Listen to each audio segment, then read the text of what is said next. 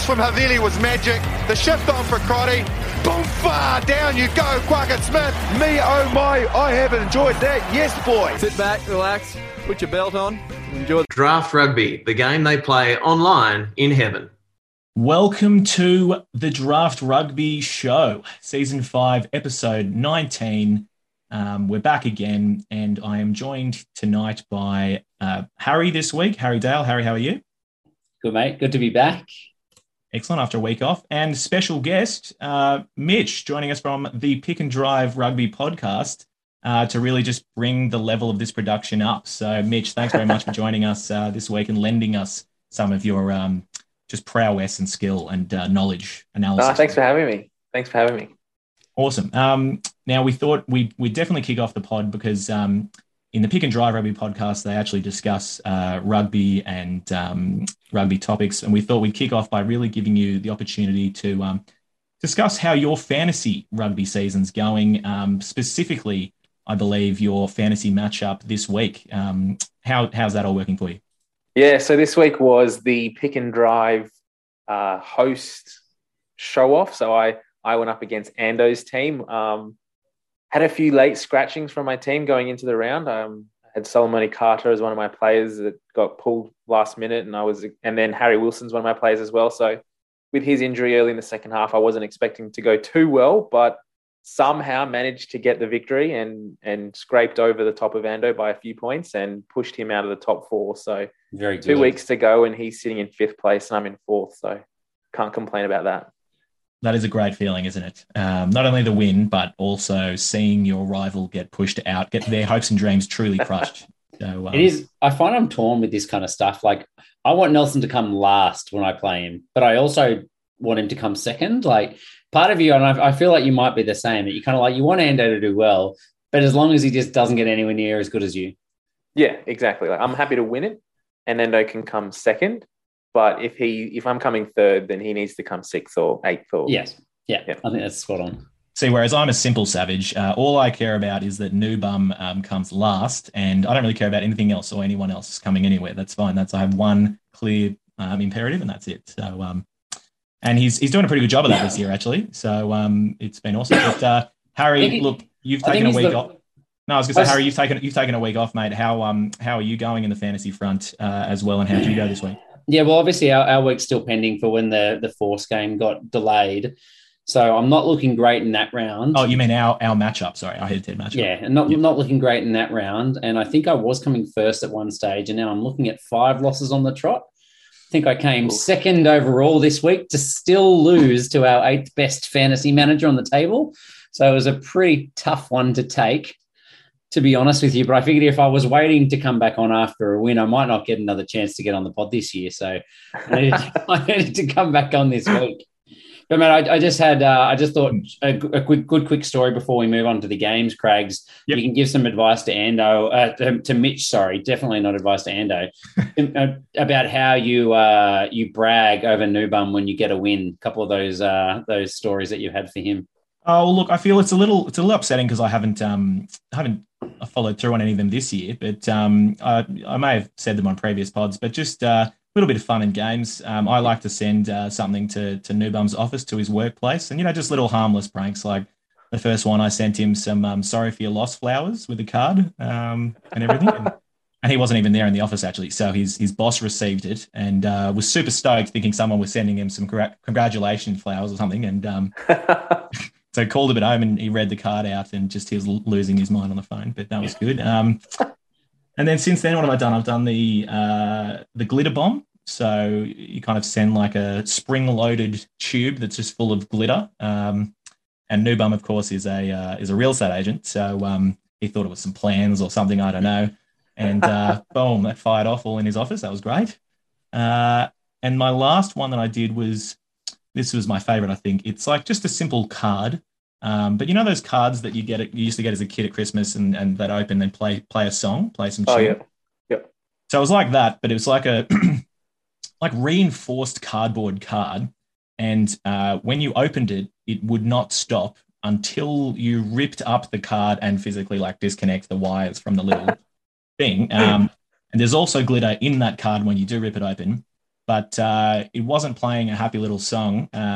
In fact, it was just playing some, let's say, rather adult themed sounds. So that one was good as well. But no, I've beat him twice this year, and I haven't thought of anything good enough to do. Been a bit time poor this year, so. But there's some ideas for you, so you can send something to Ando. We should have had this conversation last week. It's actually Ando's birthday today, and it would have been timely to send him one of those glitter bombs to open in the middle of his class this morning. I think that would have been hilarious. That's it. So look, it's the little things in life for me. Obviously, you don't get to be there to see it happen, but just the knowledge from after the fact, it's fantastic. So I live for that stuff. But look, alas, we should push on.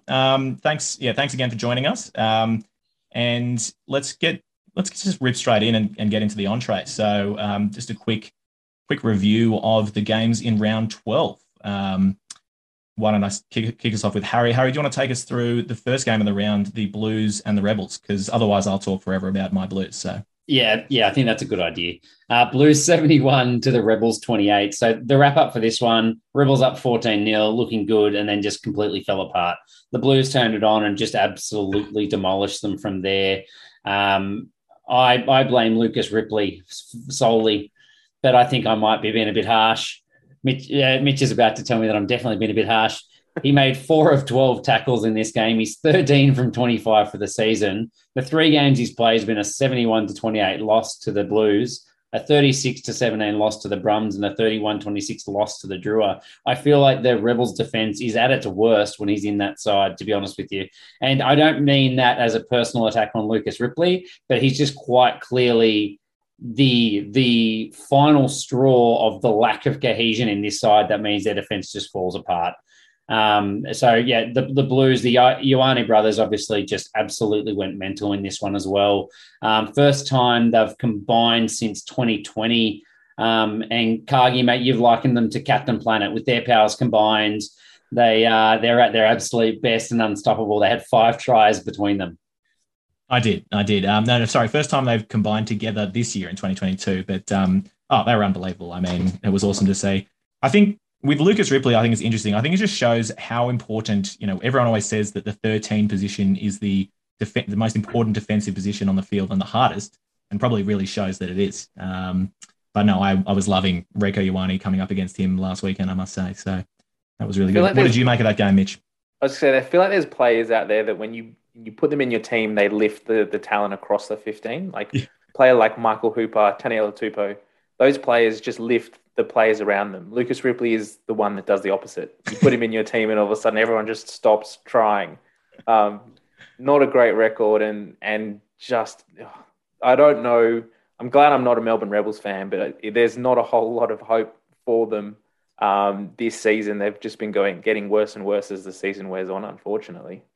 To be fair, they've had a better year than the Tars did last year, so it's not like we don't know their pain. Yeah, I did call out earlier in the year in our pod that they might be the Tars of 2022 and go without a win this season. So they've shown me up in that regard. So I guess they're doing a little bit better than I had hoped for them. But yeah, this week was not a good one. No. Love that. All right, well, Mitch, do you want to take us through the Moana Pacifica and Waratahs game? Yeah, so the Waratahs got the victory in this one, 26-20 against Moana Pacifica. The Waratahs, they almost showed up asleep this week. The Moana Pacifica 17 nil early on in the half. Waratahs did claw it back to 17-14 by half time. But yeah, little worrying in some regards that the Waratahs didn't back it up as much as we were expecting from that big win against the Crusaders the week before. But some of their big players definitely stood up. Isaiah Parisi had a great performance, particularly in the second half, set up a few tries. Dylan Peach scored an absolute screamer that got wiped off the board, and had he got that, I think I would have beaten Ando by a few extra points. But you're still holding on to that. I heard you talking about that Monday night. You got to let it go. But yeah, this game was often talked about as a banana peel game for the Waratahs, that you put in a great performance against the Crusaders the week before and you come up against a team like Moana Pacifica that have the ability to push you. And looking at their record coming into the game, you would expect the Waratahs to win, but 17-14 at halftime or 17-0 early in that first half, you were sort of expecting a little bit more from the Waratahs. But the fact is that they were able to turn things around in that second half and did come good. Great to see Christian Liliafano get his 1,001 career points, so 7th of all time in the Super Rugby. Is that overall the Super Rugby scorers tally Overall, that one? Yeah, overall, all Super Rugby scorers. So it's pretty impressive. Like, it's a pretty awesome feat. Yeah. Yeah, so it's number 7 on that tally. And he is the first Pacific Island player as well to be in that top 7. So fantastic to see that and get his little son out there to give him the kicking tee was awesome to see. Yeah, it was awesome. I think the one thing is I thought it was probably good for the Tars to have to face that adversity of being down 14 points in the 20-minute mark, and they still fought back. So I thought, if anything, it was a really good positive lesson for them, and they came out with, the perfect outcome, which was another win. You mean just they were up 17-0? You mean just it's losing the 14 points in the second 20 minutes? Is that what you mean? No, sorry. Sorry, exactly right. Yeah, that's right. Yeah, which it just showed. I mean, I think one of the strengths of the Tars has been their defense, like, that Crusaders game throughout the season. But there were a few little laps. I think you got that wrong. They were down. They were down 17 points. Yeah, they were down. Early in the first half. Were they? They were down 17-0, and then they was... came back to 17-14 halftime. Sorry, I thought that I had that right. Yes, they started incredibly slow. Moana got up to a big lead, and then they clawed it back and played very composed, organised rugby. Excellent. I see what I'm doing here. I'm just really testing Mitch out on the Giraffe Rugby podcast by not only skipping a game, just skip past the old Reds Highlanders game, but then also jumbling up some scores. So excellent. We don't want to talk about the Reds. I mean, the Waratahs got another victory, right? So that's right. That's probably what I was doing. That's what we do on Pick and Drive. We allocate 55 minutes to the Waratahs and we try and fit every other Super Rugby team within the last 5. Absolutely. Exactly. But no, in finishing my point, I was just saying the Tars D has been really good, but I think some lapses there early just from sustained pressure. It was just literally the Moana Pacifica having a lot of phases coming hard at them. It did wear them down, and they caved. So then what they do to get up. But look, it was in fact moving on. It was actually in the Reds Highlanders game. It was the Reds that were up early, up 12-0, before then losing the plot, and essentially it was really the Highlanders from I guess halfway through the first half all the way through the rest of the game. I'd say the momentum, if I'm recalling correctly, the momentum was with them. I honestly don't think that the Reds did enough in those yellow cards. I think they might have scored 5 or 7 points when those players were off. It was definitely not enough. And then, to be honest, my takeaway from this was both teams looked woeful. Like, this was not the Reds of Super Rugby AU and not the Highlanders that we've come to expect either. Like, my takeaway from the Highlanders is, after Super Rugby Aotearoa, I thought for sure, even though they'd only won one game against against Moana Pacifica, that they were still going to be an unbelievable side playing against most of the Aussie sides. But man, they just looked so disjointed, so unorganised. There was so much turnover, so much, just so many errors. It wasn't a good game. And I think hopefully both those teams get better from here. They just need the Reds need players back in the Highlanders, just need to sort their own game out, I think. That's true. And look, I mean, spoilers for the main course, but the Highlanders, having beaten the Reds, so they'll have their tails up. They are then coming up against the Rebels this week. So there you go, back to back. That's 3. it. That'll be 3 in a row. But yeah, I mean, look, anything else from this game? Reds, obviously they lost Harry Wilson, injured early, as Mitch alluded to earlier. Couldn't really get their big guns like Vunivalu, couldn't really get him involved. You're right. I think it was just a low standard of footy all around, right? Like, yeah. They just need to get more, like, both teams, just way too many errors. I think the less said, the better. Push on. All right. Well, with that, let's move on to probably the game of the round, I'd say. Mitch, do you want to take us through what are your thoughts on the Chiefs and the Brumbies? Yeah, so the Brumbies did get away with a 10-point victory over the Chiefs, 38-28 over there in Waikato. So Brumbies did very well, actually, to keep the Chiefs and, to get out to a lead and to keep that sort of scoreboard pressure for the majority of the game. we did see them mix up their formats of scoring this round as well. So that first try to Nick White was a clinical little run down the sideline when the Chiefs were sort of turned off their defenses and were sort of looking for a penalty or something. And they also scored a few more tries and tries through up the guts with the big forwards as well. So definitely a good game from the Brumbies and show their capabilities in this competition. We've had a lot of talk in this season around the Brumbies. Can they really compete against the New Zealand teams? And we had seen some good performances in the last few weeks, but to really keep the Chiefs to 28 points and to keep that pressure on them all the way through the whole 80 was a massive performance, particularly away from home. Agreed. Harry, what did you make of it?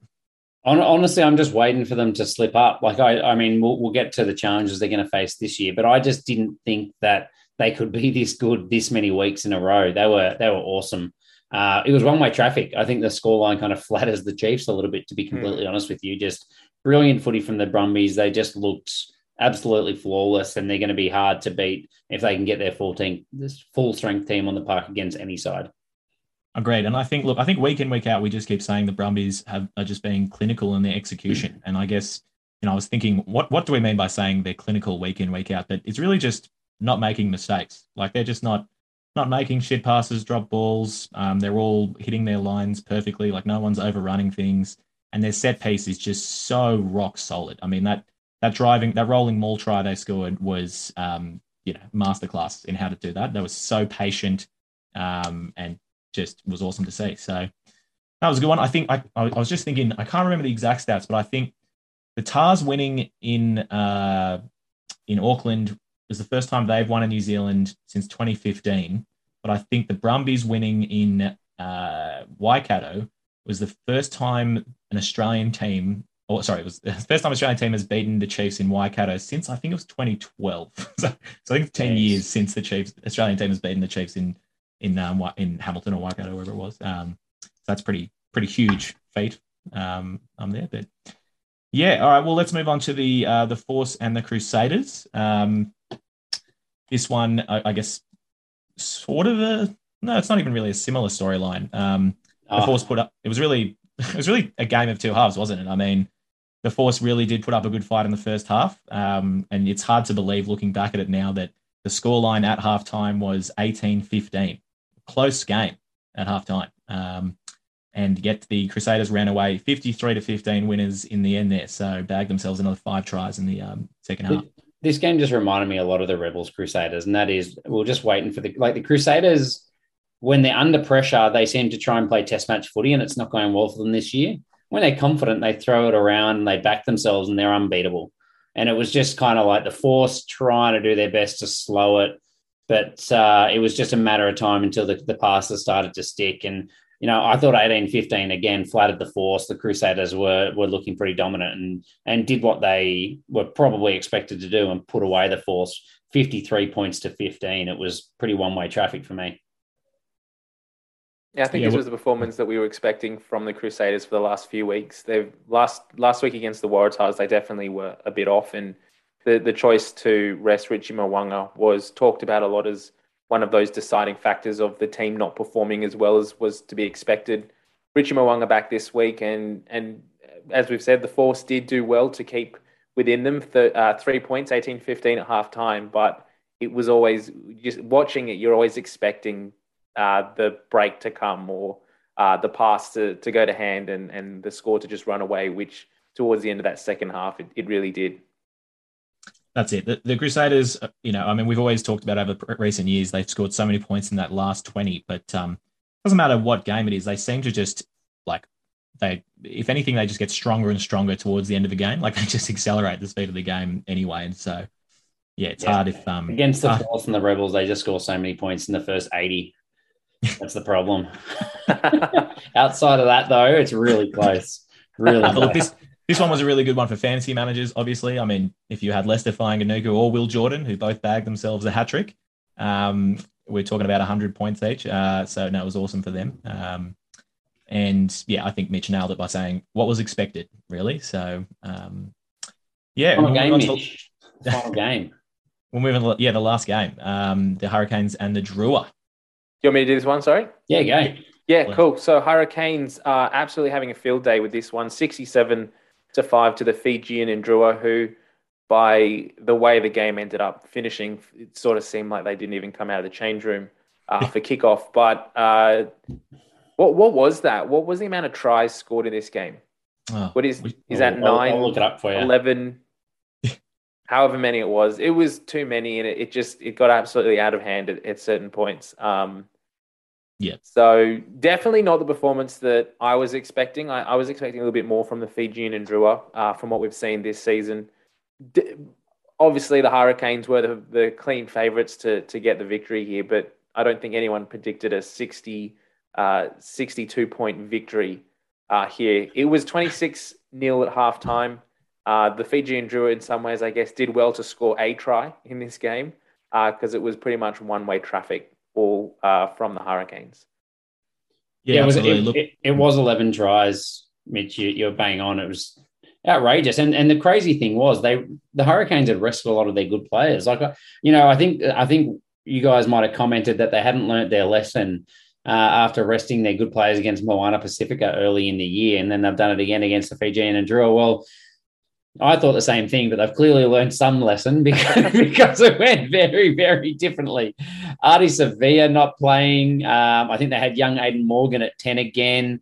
They had, I think Peter Amunga Jensen might have been an injury actually, but Julian Sevilla not there, and Geordie Barrett rested as well. Like, that's a lot of artillery to not put in your side to then still score 11 tries. Yeah, and how many hat tricks were there? There was 2 or 3 hat tricks by players as well in this game. Yeah, exactly. Josh Morby. I think it was doubles to Huijsen, doubles to Morby, 1 to Rayasi. There was, I don't know, everyone scored. It was whoever wanted to could have a try. It's more like who didn't score on the team sheet. Exactly. That's it. Nudie runs for whoever didn't score. But I mean, they debuted a 21-year-old youngster, Tyler Lobsher, who was very impressive. Actually, he was involved in quite a lot of tries there, so they might have unearthed another back row talent. But you're right. I mean, I don't really like to look back and admit what I might have said last week, but I might have even said that I thought the Drua could win this one. Pretty sure you did say that. Yeah. So there you go. Shows that I know what I'm talking about. But anyway, no, it was definitely impressive. And for me, the hardest choice this week was deciding between picking up Morby or Wes Huijsen for my fantasy side. And I mean, I'm still happy. Wes got 50 odd points, but Morby got 100 and something. So, I picked wrong. But it's taken this week for me to come around to Josh Morby. I think he's been good for a fair few weeks in a row, and he's just been growing on me. And like, I think this is where I'm like, okay, he's a good player. I'll give him some credit. He's played something like 4 or 5 good games in a row for the Hurricanes. He's very good. But the biggest point from this game for mine was 108 Test All Black Owen Franks. Returning from overseas, and he almost bagged his first ever try in Super Rugby. Could be actually, I don't think he scored for the All Blacks either. So has he not scored a try at all? He just has not scored. He played 150 games for the Crusaders and just never scored a try. He got close maybe twice, and so this time I think he thought he was in for all money, and somehow didn't get it again. So that's a monkey on his back for sure. I reckon he's only come back to score a try. That's literally the only reason he's come back. He'll score a try and then just immediately retire. He'll leave the field after he's scored, take his boots He just runs straight off. Just like, I could see that happening. Downs it. He's like, I'm done. Yeah. I've scored my try. I'm done. I'm just trying to look this up. Surely he scored a try. Surely. No. It's like what he's famous for, unfortunately. Not being, a 100 Test All Black. It's for not having scored a try. But anyway, Harry, do you want to rush us through so we can pick up some of the pace, the fantasy stats from this round? Yes. So Willie Jordan was the man of the match, fantasy man of the week, I should say. 112 points. For his 14 carries, he made 158 metres, 3 tries, 10 tackle busts, 3 line breaks, 1 offload, 1 try assist. I'm getting dry just reading his stats line out. 4 out of 5 tackles as well. And then notable mention to Morby, who we mentioned earlier, 108 points. Salesi Rayasi, 102 points. Enrico Ioane, 93 points. The super sub for the week, so highest off the bench, you had Falau Fakatava, carving it up, probably the difference in that game for the Highlanders with 47 points himself. And then I've already dumped on him once, why not twice? Captain Mud for the week, Lucas Ripley with -10. He, we won't mention it anymore. He was a shocker. That's true. But spoilers, he has been named on the bench again for this week. So he'll come on and prove us all wrong in the Rebels' shock victory over the Highlanders. I hope so. He's going to come on, score an intercept try with 2 minutes to go to get the victory. That's it. Absolutely. You heard it here first. So, yep. All right. Well, with that, let's push on to the main course. So let's take a look at round 13, the games coming up. As Harry said, the Pick and Drive podcast, usually on Mondays, is for all the reviews. And, of course, then you get into Draft Rugby for a less quality show about previewing next week. So that's where we are. So let's look at game 1 on Friday. We've got the Highlanders and the Force. Mitch, do you want to kick us off with that one? We first start with some new injuries to report and players returning. We don't have a whole lot here, but awesome. Yeah. Yeah, cool. So the injuries this week, Liam Coltman got injured last week for the Highlanders. And from the Force, Isaac Fines Leliawasa has a foot injury. Do we know how long Fines is out for? Yeah, the coach said that they're hoping that he can get back for the end of Super Rugby. So they haven't given a lot of detail, but it doesn't sound very positive. Well, the end of Super Rugby, that's like 2 weeks. So I know. It's not too bad. Yeah. And then returning from injury, we've got Christian Leo Willie from an ankle injury for the Highlanders, and Manasa Mataele as well for the Western Force. So that's a massive. I jumped the gun on Christian Leo Willie actually because they said he'd be coming back, but he's fit. He just wasn't selected. He's fit, but just wasn't picked, I guess. So he's available. He's available. Yeah. He's just not being picked. That's it. That's I might have been showing my hand thinking that I would pick him up on my fantasy side if he was starting. So that's me. Yeah. But anyway. And you mentioned Manasa Mataele as well back. I'll be cheering about that one because he's in my fantasy team, and I was gutted last week. Look, big talking point here. First one for me for the Highlanders. It's probably the entire game's talking point. Sam Gilbert is playing 10. Will they lose to the Force because of this? I don't know. That's my whole thought on the whole game. Look, it's an interesting one. I was listening to it, and I was explaining to Harry just before the pod that they were saying Sam Gilbert has played 10 his entire rugby upbringing in school and everything. Then has even played it in club footy, and then it's just at the Super Rugby level that they turned him into a fullback and a winger. And they were saying, well, so he's actually been playing out of position for us at the Highlanders, and I was like, well, that makes no sense. But all right, so they're giving him a crack, and Tony Brown must know something we don't, or this is just a massive disrespect to Mitch Hunt. To be fair, just a huge shitting on Mitch Hunt, basically. Has Sam Gilbert shown at any point in this season that he has a skill set that suits 10? No. I've always said he reminded me of like Johnny McNichol, but just way worse. And I'm guessing that he's either just going to run the ball from 10 every time, or they're going to cut him out. I don't know what the play is, but what's your take on this, Mitch? I haven't actually seen too much of his younger performances, so I'd just be going off what he's played this year, and it is an interesting decision to shift a player who's predominantly played at super level in the back 3 into 10. It sort of seems like maybe the Highlanders are just getting to the end of all the plans that they've had and just trying something new because they need to throw everything they possibly can at these last few games to try and get the win. They're now sitting in 8th place on the table, so doing everything possible, maybe trying to pull a card out of the back pocket to see if this might be what can get them over the line. Yeah, definitely an interesting one, and I think you're right, Harry. It's the main thing everyone will be talking about in this game. But look, other changes, we've got Josh Timu starting at 13, so Thomas Umunga Jensen moving into the 12 jersey, and I was reading that this is the kind of centre combo they really liked shaping up as their favourite in pre-season. Although Harry was very quick to point out that in round 1 of the season, Josh Timu did start on the wing. So, yeah. So I'm not sure. It's weird pushing a centre for Tuli Paya out to the wing and bringing Timu in. But look, I think Tony Brown right now is just watching his coaching. The coaching pedestal that has been put on just burned to the ground with the Highlanders. Like, you're putting Sam Gilbert at 10 in a game that's probably the most important of your season so far. They're sitting in 8th. If they get a win over the Force, I dare say they lock themselves in, or very close to lock themselves into a finals position, when then, anything can happen. Realistically, they've got a lot of good players. Anything could happen in a final. No one's expecting them to win the comp, but they go and put Gilbert in at 10. Okay. And then they go, Timo, he was always our preferred outside centre, but games 1 and 2, when he was fit, we played him on the wing. Like it makes absolutely no sense. The guy had a PCL injury in round 2, and he's been gone for 6 weeks, and it took him another 5 to get him into the side. Like, don't tell us that he's their preferred centre pairing. No one believes it. Surely no one believes this. No, I've got it. I figured it out. And Ando will know all about this. Tony Brown has used the good old teacher's staircase method of marking, which is where you just grab a card for each of your papers or each of your players, and then you just throw it up in the air, and where they land on the staircase, that's your back line for the week. That's what he's gone to. So out of ideas, he's given the staircase method a go. Look, it makes no sense, frankly, but it is what it is. I think for me, the interesting one out of this will be, and I think probably one of the key matchups in this game will be Petuli Paya out on the wing coming up against Manasa Mataeli. So as we've kind of alluded to in earlier weeks, and I'll ask Mitch to jump into the Force in a second.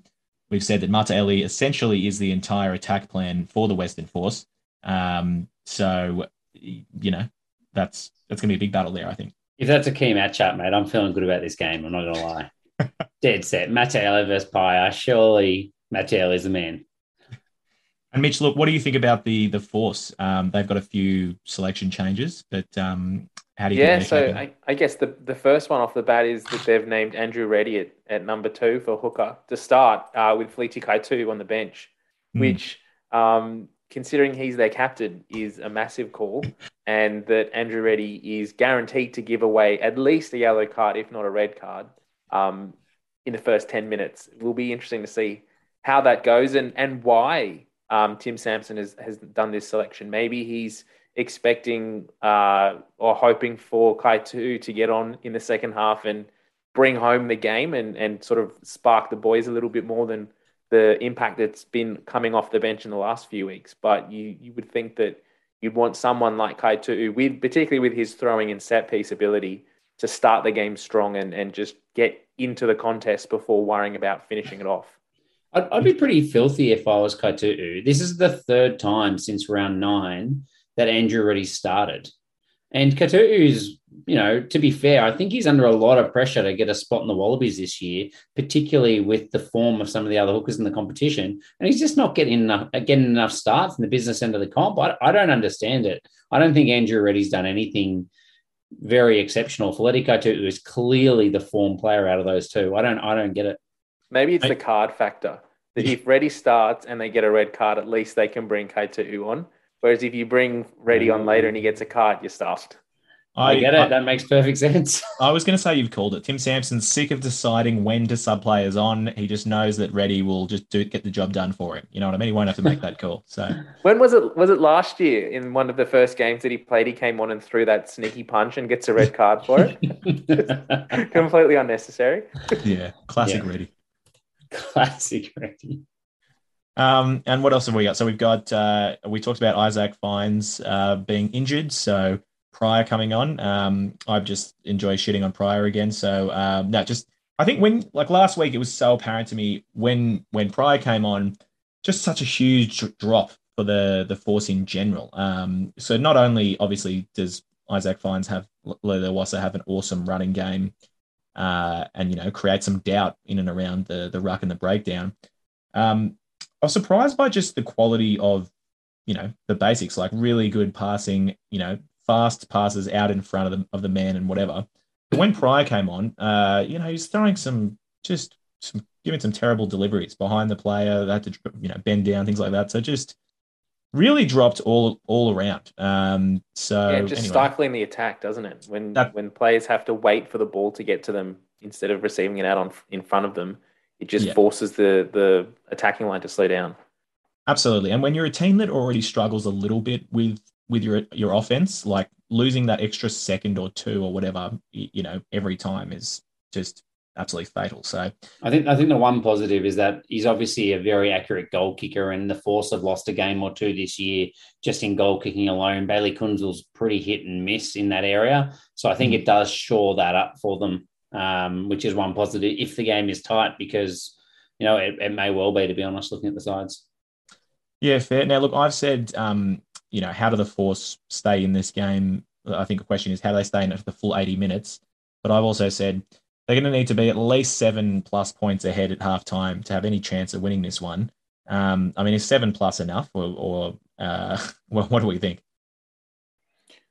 Well, we saw them the last few weeks come up against the Blues, and what was in that game? What was the halftime score? Off the top of my head, I can't remember. But I think from memory, it was something like 21-0, and they came back to within 6 or 7 points pretty quickly in the second half. And then had they kicked a few of their conversions and penalties, they're a few points ahead, and they actually get the victory there. So they have shown that they have the ability to score points in the second half. Only though, asterisk is that I think the Blues went to sleep in that game and allowed the Force back into it.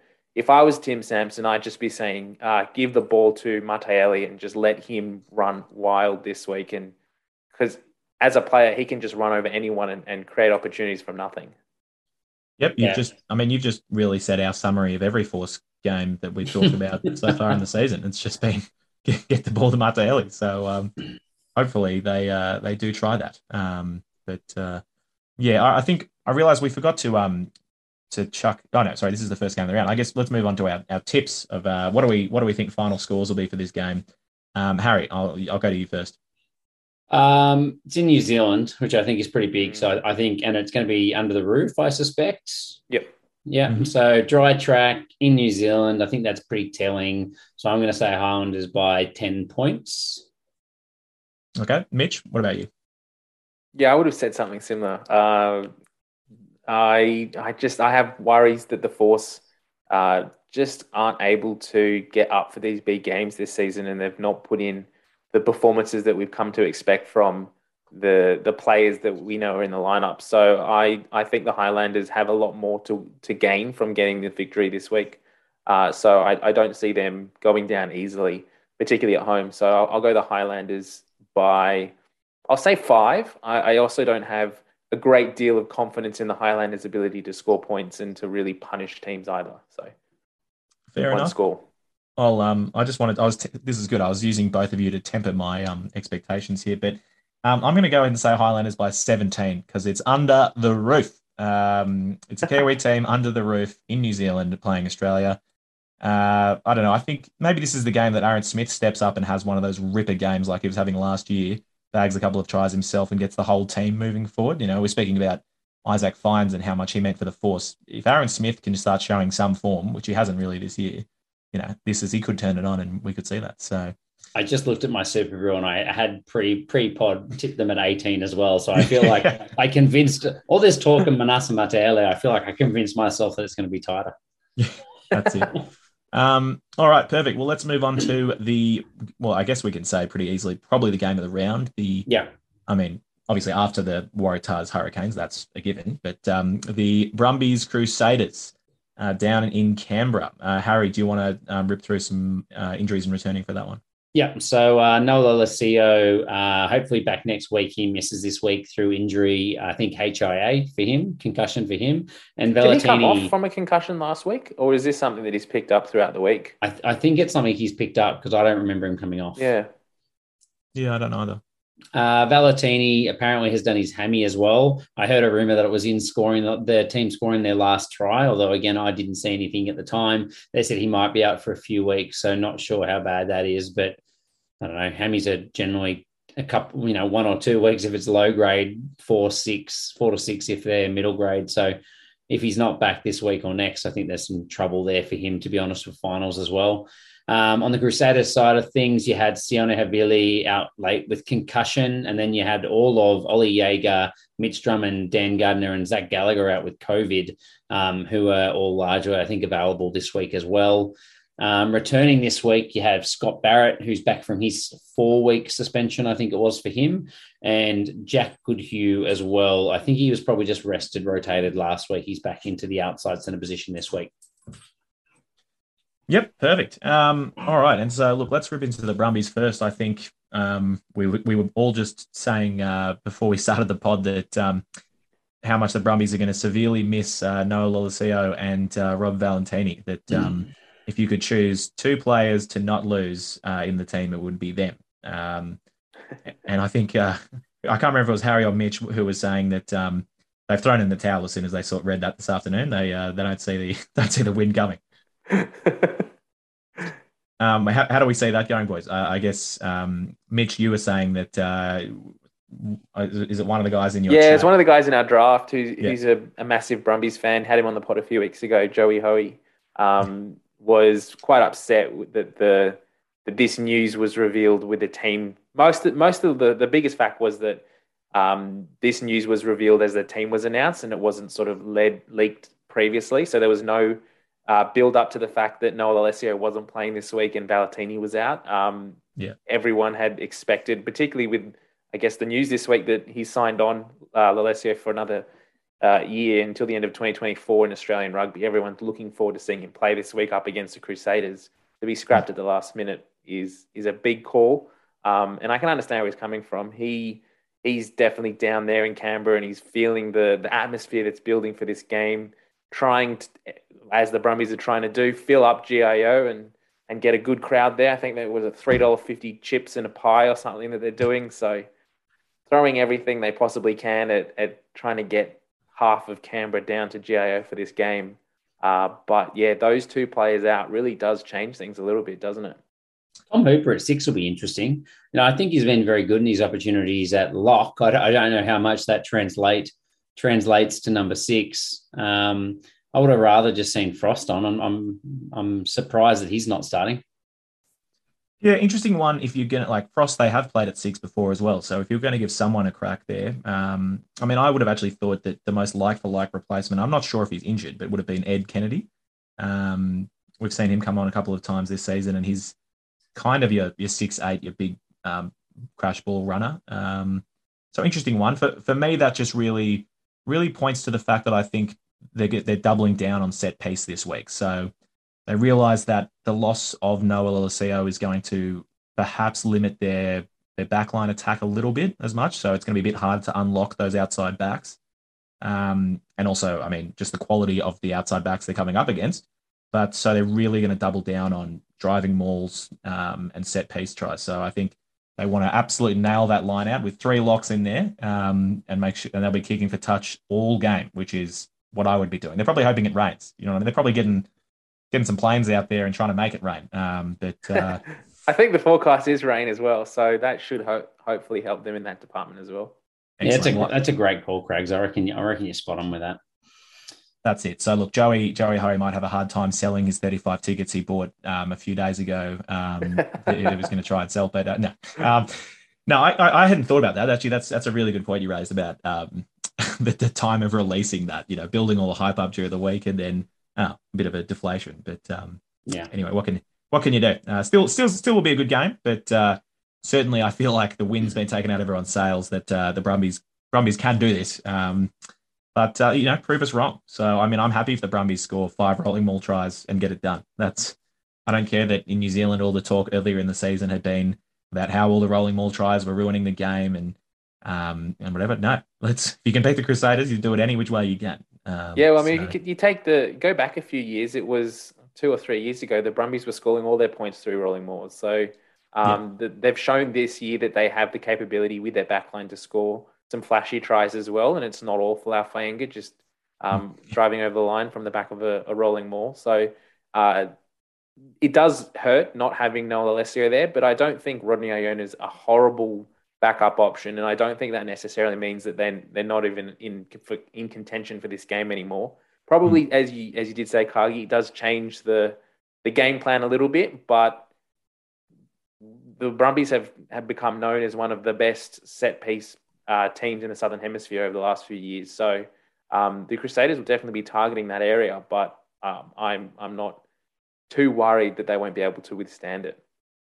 I think the one thing will be on the Crusaders side, I think it was about 2 years ago that they had that giant streak of games that no one had scored a rolling maul try against them.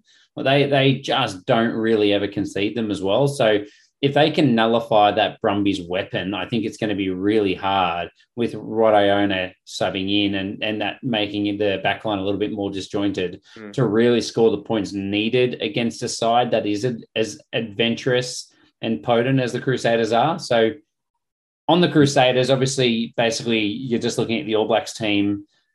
But Moody and Jaeger at least aren't playing this week for the front row. They've got George Bauer in that loose head, who once again is an All Black now. Fletcher Newell, the young gun at Lucy, and Cody Taylor back in the hookers. And then we mentioned Scotty Barrett back to partner Whitelock. So that's a formidable tight five. They've rested Tom Christie again this week, or put him back to the bench, which means they've got Matera Blackadder Grace. Like, that forward pack is just unbelievable. And considering the Brumbies have built their dominance on the physicality of their forward pack against these other Kiwi sides, it's going to be a big ask to see how these guys can actually go up against what is arguably the best forward pack in the competition up against the Blues. So I think that'll be where the game's won and lost for the Brums.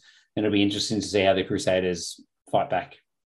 Absolutely. You can't really choose a better pairing to try and diffuse the Brumbies rolling maul than the All Blacks locks. You know what I mean? They're lucky to get Scott Barrett back this week. Sam Whitelock only came back about a week or two ago as well. So, I mean, they're pretty spoiled there, aren't they? And the back line, look, the back line is the All Blacks, essentially. They're just missing a halfback.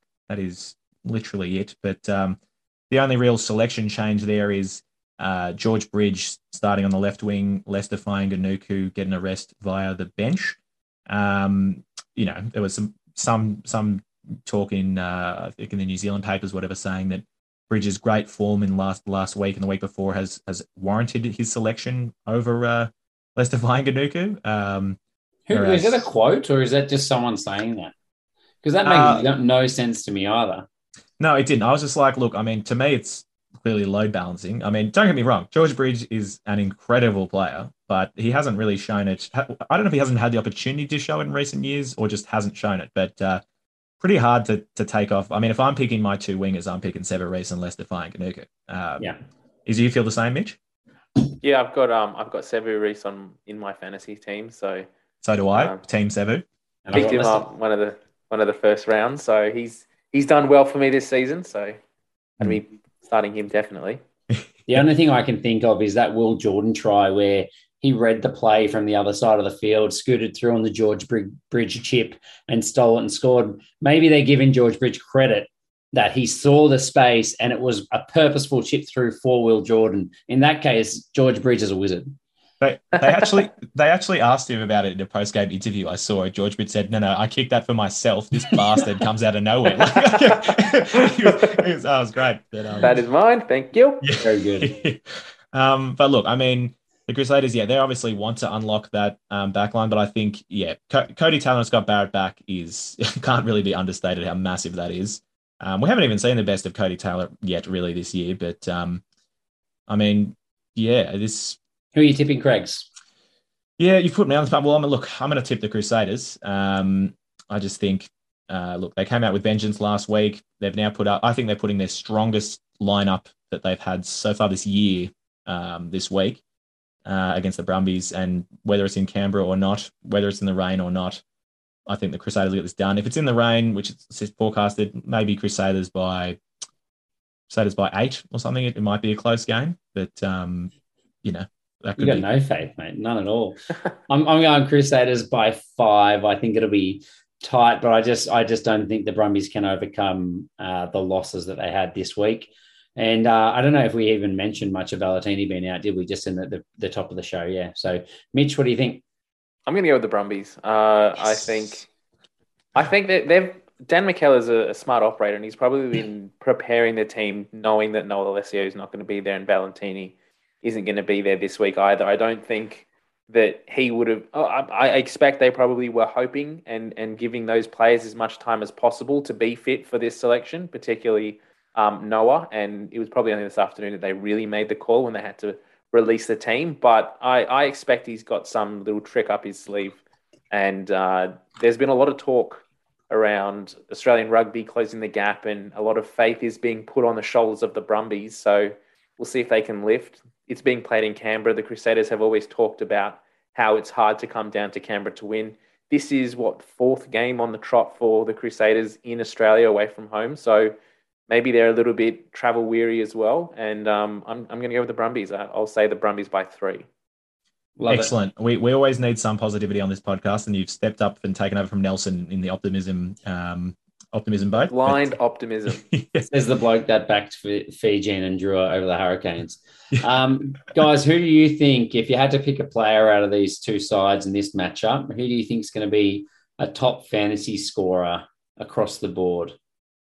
I'm just going to go with Cody Taylor. Going to pick the low-hanging fruit. Think this is the game. I don't think that's low-hanging at all, dude. He's up against probably Australia's best scrum and the best maul defence. How's he going to get all these points?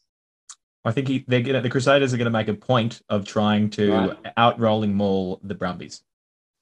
Okay, very good. I'll give Mitch some time since we haven't asked him one of these yet. So I'm going to go... I think the Crusaders have to chance their arm if they're going to start playing these bigger games, and generally that goes onto the shoulders of Richie Mo'unga. So I think he's due. I was going to say Richie Mo, but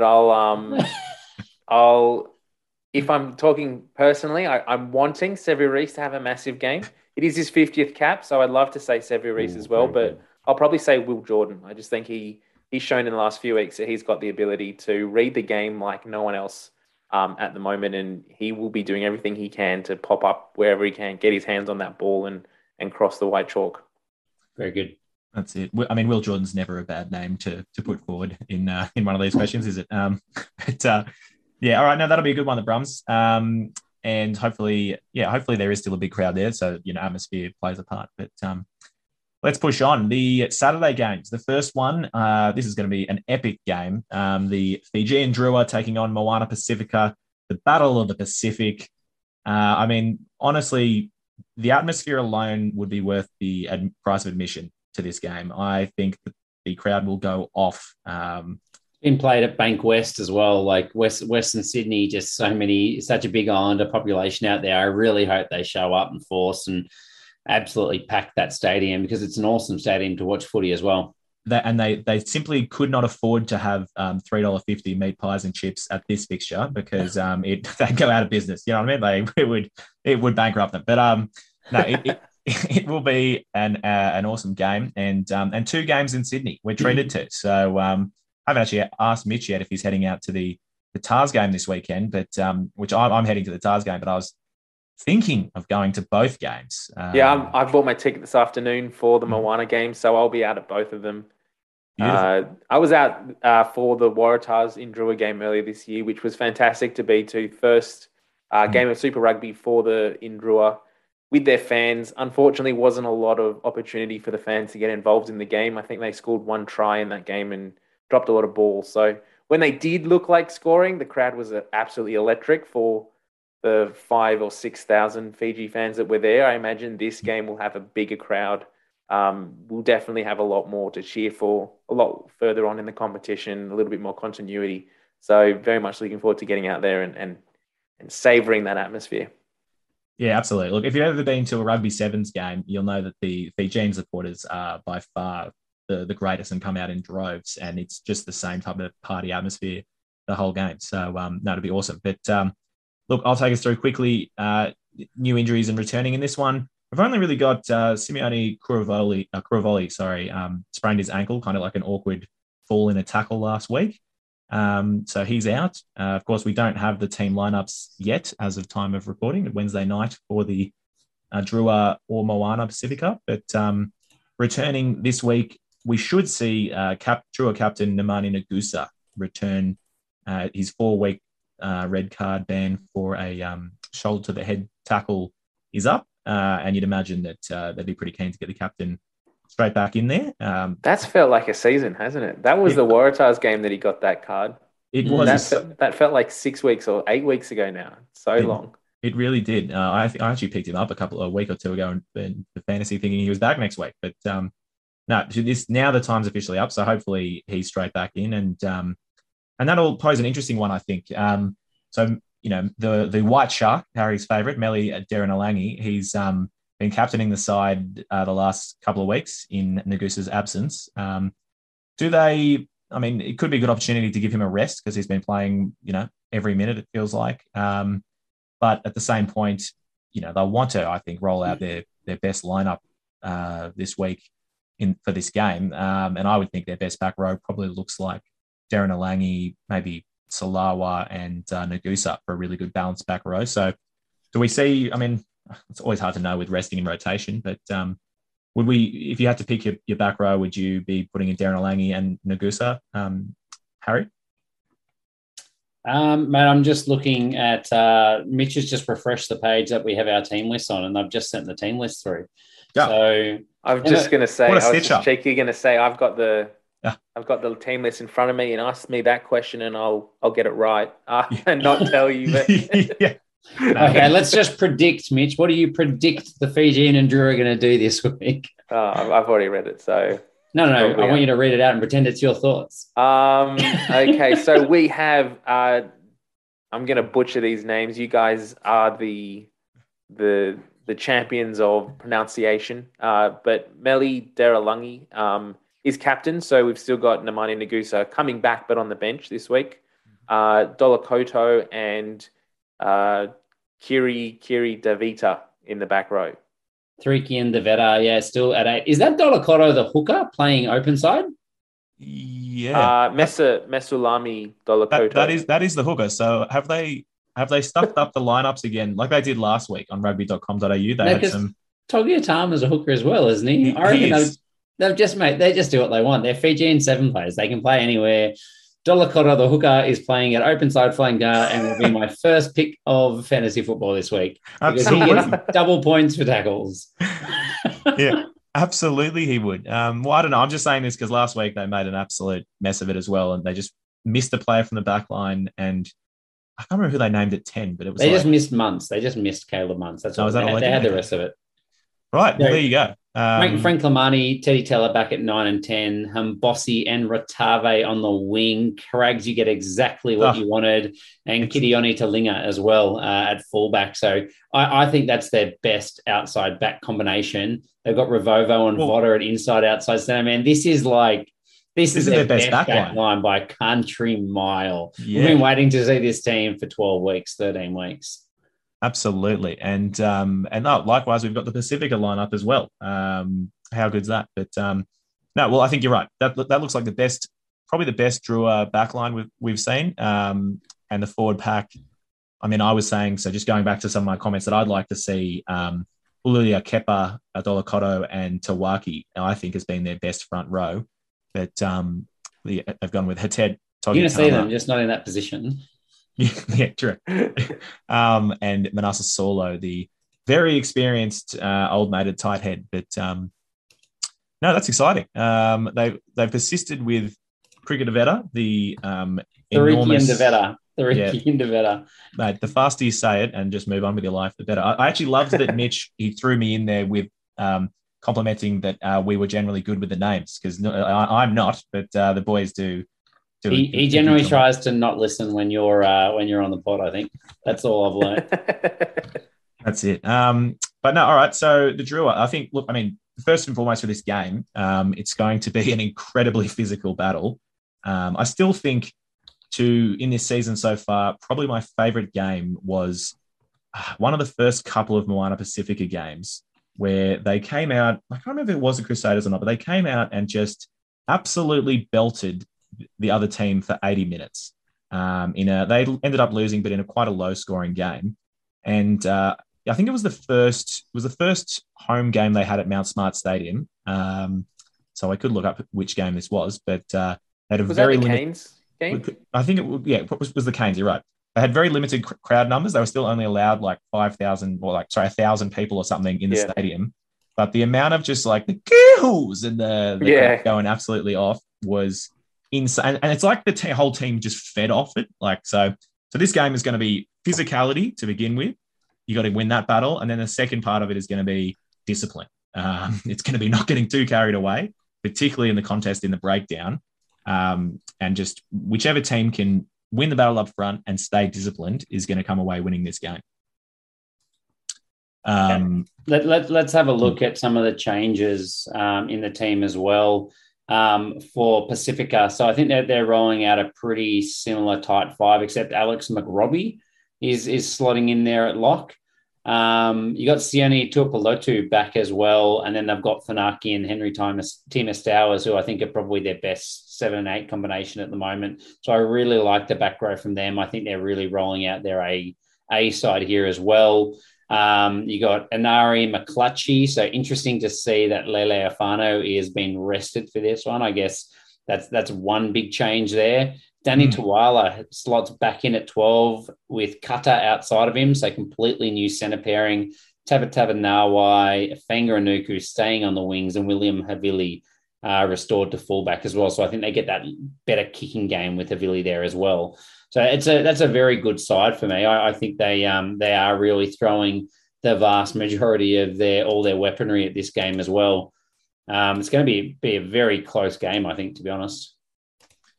Yeah, absolutely. I think if this is going a little bit off track, but if I have one regret from this fantasy season, it was not picking up Timothy Tavatavanawai because I have loved watching him play this season, and it's been hard when he's not in your fantasy team, but he has been unbelievable. Just a tackle bus machine, kind of like Naira Voro, but on steroids, is what it feels like. So, So Mitch, what do you make of Lincoln McClutchy at 10? I mean, before getting the lineups, I thought if they're going to, I've been loving watching Lily Afano, who's been awesome, but I would really like to see McClutchy getting injected in around the 50 to 60 minute mark to kind of try and up the tempo and change the attack a little bit. But what do you make of him starting and what he's going to bring?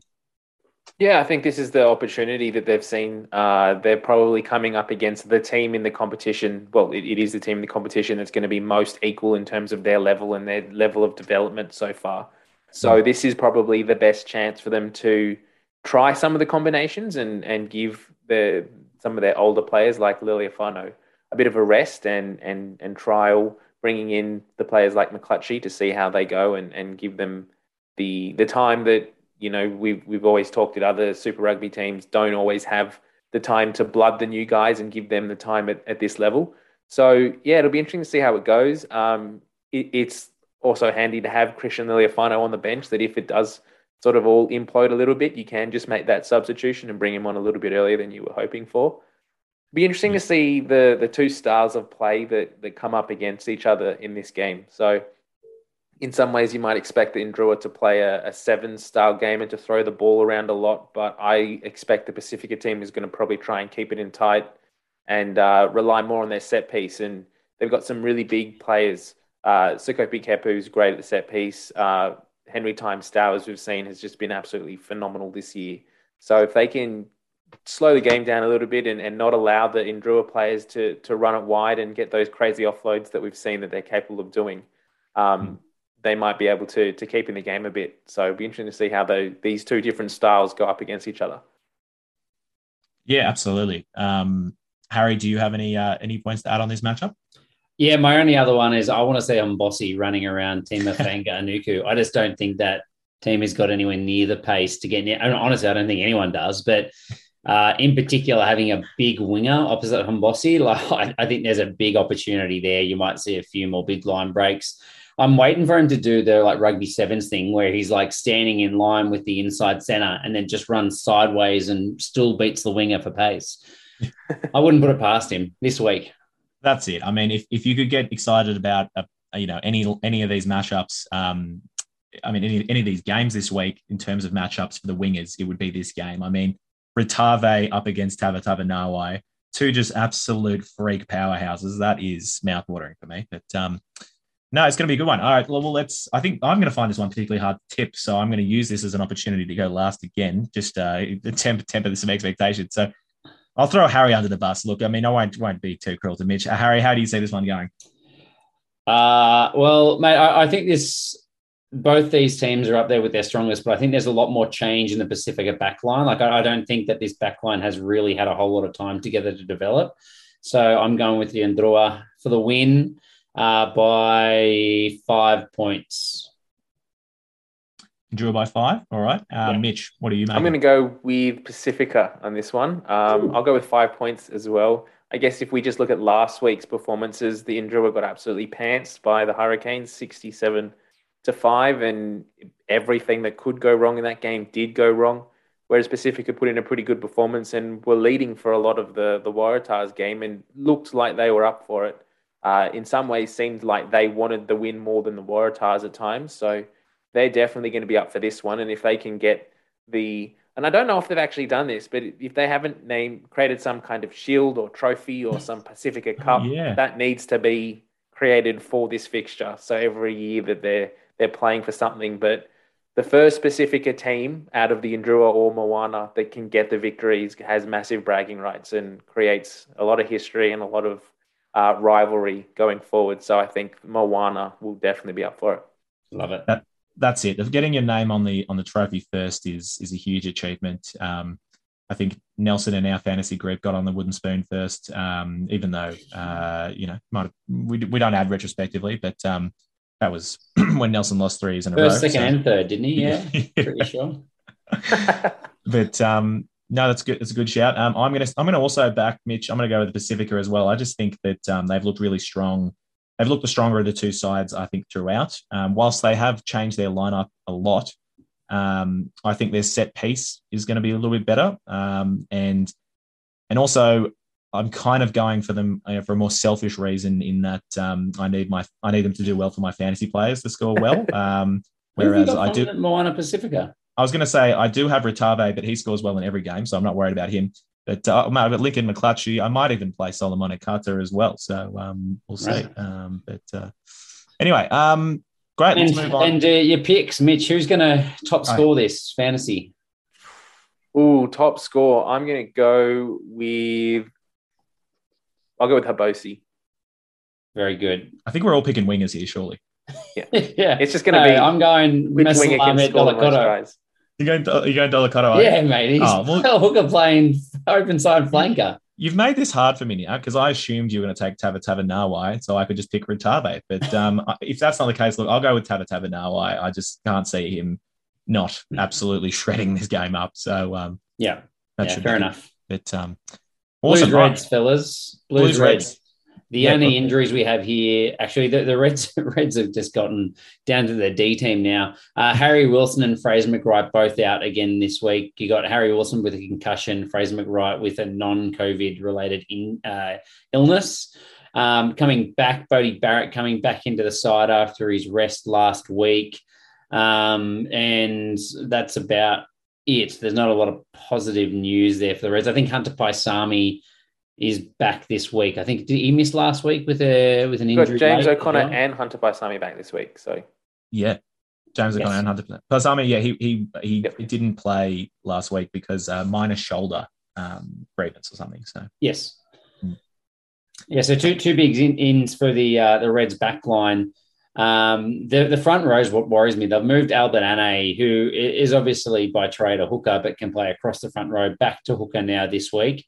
And then you've got Dane Zander and Fao Fadawika. I just think it's just not as strong a front row. And I think they're going to do it really tough against the Blues, who have a phenomenal front row. They've got Hodgman Eklund, Tuanga Fasi starting. And then you still got Nepo Laulala on the bench as well. I mean, Jordan Laver-Kenna maybe not as intimidating on the bench, but you only need one. If you've got Nepo Laulala, he's probably one of the best physical specimens in the game. So I think that's a big worry considering what a weapon that is normally for the Reds at full strength. And then they've benched Lukan Salakai Loto. Ryan Smith, Angus Blythe get another chance to play together. Obviously, considering he's only just back in the side, I suspect it's not workload and that they're just not happy with what he's bringing to the side. I think he was pretty poor in D last week. So I think that's massive. The one positive for the Blues is they continue just to rotate their locks around. They got Tucker and Robinson. Romano back on the bench as well. So maybe not their most strong position.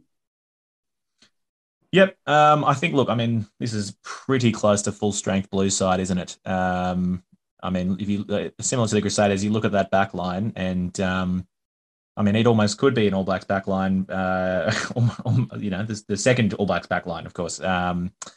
So that's pretty scary. The change of Stephen Parafranchise, almost got that wrong, into fullback. I mean, he's just been awesome throughout this whole season, whether he's been playing at 10 or fullback.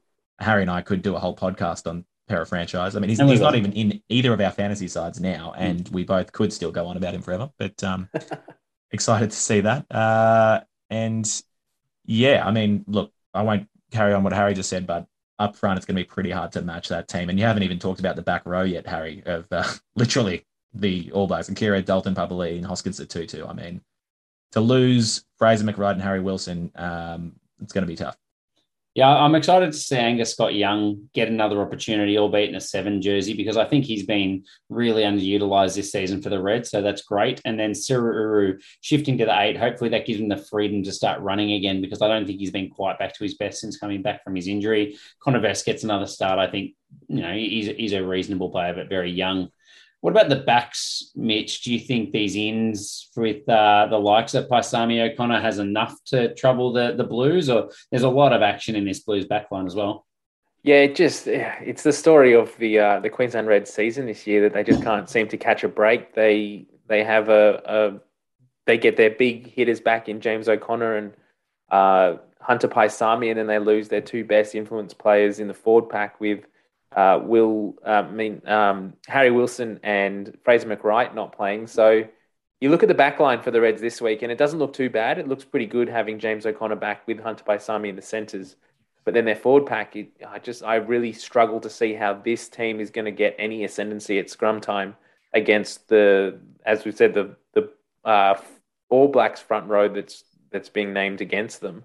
So as much ball and space that the backs can have, if they can't win their possession back from scrum time, it's just going to be all one-way traffic against them this week. I think having James O'Connor back does settle that back line down a little bit. That's what they've really missed in the last few weeks, having a real leader in that back line to be able to muster the troops around a little bit and slow them down and refocus when things are starting to go against them. Hopefully they can unlock the player like Suliasi Vunivalu that we haven't seen really been utilised as well in the last few weeks since he's come back from injury. So getting James O'Connor back hopefully will allow him to be involved a little bit more in the game. But I really do think that the Reds are going to be really up against it. And every time it comes to set piece, they're just going to be out-muscled and pushed back even on their own ball. And if they can't get their own ball and get that possession back, then they're just going to get absolutely wiped away by this Blues side. As you're going through the back line, I'm trying to work out where the Reds can attack this game. I don't honestly see anywhere. I feel like set piece, they're weaker. Back row and their ability to slow down their ball, they're weaker. The back line from the Blues is Rolls Royce. Although it's a better back line, I don't for the Reds, I don't see how they can compete there. And they just don't have the size either. I don't understand. I can't find a way. Craig, have you got any idea? I can't see how they could possibly win. If they speed it up, they get blown away. And if they slow it down, they get blown away. Well, look, we've just spent a good while frothing on the outside back matchups in the Drua Pacifica game. And similarly here, there's some pretty tantalising ones in Caleb Clark versus the second most expensive hamstrings in Australia, Vunivalu, behind Taniela Tupou, of course. I mean, look, that, if you get up for the big games, if you're a rock star player and you're coming up and your matchup for the weekend is a headline, then you've got to get up for those big games. So him and Jordi Pataya and Mark Talea, those are 2 exciting matchups. And either of them can win them on the day, as far as I'm concerned. But it's about who's getting the ball, who's going to get better service and get the ball delivered out to them, right? So I think you're right. I think Tate's going to really struggle if he can't get any front foot ball. But I think the key matchup here again is going to be it's not Lucas Ripley this week, but it's Josh Fluke. Josh Fluke up against Rico Ioane. So again, we talk about how important a 13 jersey is in defending. That's really not only the key to defending, but also the link to getting it out to Vunivalu and the wingers and whatever. So if Fluke can have, an absolutely outstanding game, which he's capable of, it could be a good matchup in the backs. But that's really where they've got to get the ball out to the backs and have a crack, because you're right, they're not going to win up front. I can tell you that Fluke is tackling at 89% for the year. He's 34 from his 38 attempts. So he's definitely no slouch when it comes to defense, and he's a very smart footballer as well. So I hope you're right. That gives them something to kind of hinge on. That's it. I mean, if there's a game that they're going to get together and get up for and click, this is it. Their season's is essentially on the line now. If they lose this, they go next week. I think they play. Is it the Crusaders? Is it Crusaders next week, or do they play Crusaders last? Not sure. Yeah. Yeah, they've got some travel up ahead of them, and they've got some players to come back this week and in the next few weeks as well. But when you look at the trajectory of the two sides, we've got the Blues who are sitting comfortably on top of the competition and have going from strength to strength at the moment and really want to secure that first place against a Reds team who was chatted up as the team of the Australian Conference moving into this Trans-Tasman crossover, who've really underperformed so far and had some pretty hard losses in the last few weeks. Key players out, young guys coming in, getting their first shot at this level, not really up to scratch. Performances across the board from their players. The heads are starting to drop. They're getting inside their own heads a bit. Hopefully, having James O'Connor back does help things in terms of just mustering the troops and getting them to refocus on their tasks and get back into the contest. But it's a big ask for this young team to really put it against the Blues this week. What are you tipping, Mitch? While you're on a roll there? Yeah, I'll go Blues by 15. Oh, savage. Harry, I'll let you go last. I now reflecting upon that, probably going to go something similar. Actually, I'm going to say Blues by. I'll go less. Blues by 13. I've got Blues by 18. Okay. And top scorer for the week, it's hard to go past any Blues back. Yeah. No, actually, any Blues forward, I take it back. They're just going to run over the top of them. It's going to be the Akira Ioane show. Oh, how dare you take my player? You can take mine if you want. All right, I'll go Hoskins at 2-2 then. So we're both happy then. Mitch, what about you? I'll go Rieko Ioane. I love it. 2 Ioanes names. Perfect, boys. That's what we want to hear. No, that should be good. All right, well, let's push on to the biggest matchup of the round, as we alluded to before, the Tars and Hurricanes at the mighty Leichhardt Oval, the ground of grounds, hoping to fill the hill. Yeah, the fortress, the new fortress. And hopefully they're doing $3.50 pies and chips, please. Okay, but knowing the Waratahs, it'll be $45.50 pies and chips. That's it. And if you get it with a mid-strength beer, it's only 100. Yeah, it's a great deal. Yeah. Oh God. But yeah, no, this should be good. Look, we're hoping for, I guess, an even bigger crowd. That Tars Crusaders game was actually awesome. Like, it was one of the better Waratahs games that I've been to in recent years in terms of just crowd numbers, atmosphere, and really, I think, making a difference, being that 16th man. I mean, I lost my voice within about the first 20 minutes. I'm surprised Mitch, actually, who's standing next to me, can still hear because I was just shouting my head up next to him the entire time. Sorry, can you speak off? I can't quite hear you. Still got the ringing. But no, anyway, like off the back of that Crusaders win, the Waratahs, a couple of wins on the trot, surely, it really fills out. And the shit show, which is trying to park anywhere in Leichhardt, is even worse this week. So my tip would be to get there early. But no, this game, new injuries to report, none injuries from the Tars. I put Ruben Love in there as a question mark, but that's meant to be for returning, I guess. So returning players, Dave Parecki, he's back. Did he play last week, or am I just imagining? No, he didn't play. He didn't. Oh, yeah, he did. They had him and Horton on the bench, didn't they? Yeah. I know he didn't play the Crusaders game. That was Vailanu. We were loving Vailanu. But I can't remember if Parecki played last week or not. Anyway, he's playing this week. You're both named. And for the Hurricanes, we have just a few bums returning from some rest weeks. We've got Artie Sevilla, Julian Sevilla, Geordie Barrett. And is that I don't think that lineup's up yet, is it? Or is that? Yeah, it is. Yeah, that's up as well. Oh, awesome. Okay, how good. So one player that's not playing this week, which is a massive out for the Waratahs. I don't know if it counts as technically an injury or not, but Michael Hooper still has concussion symptoms, so he's not playing this week.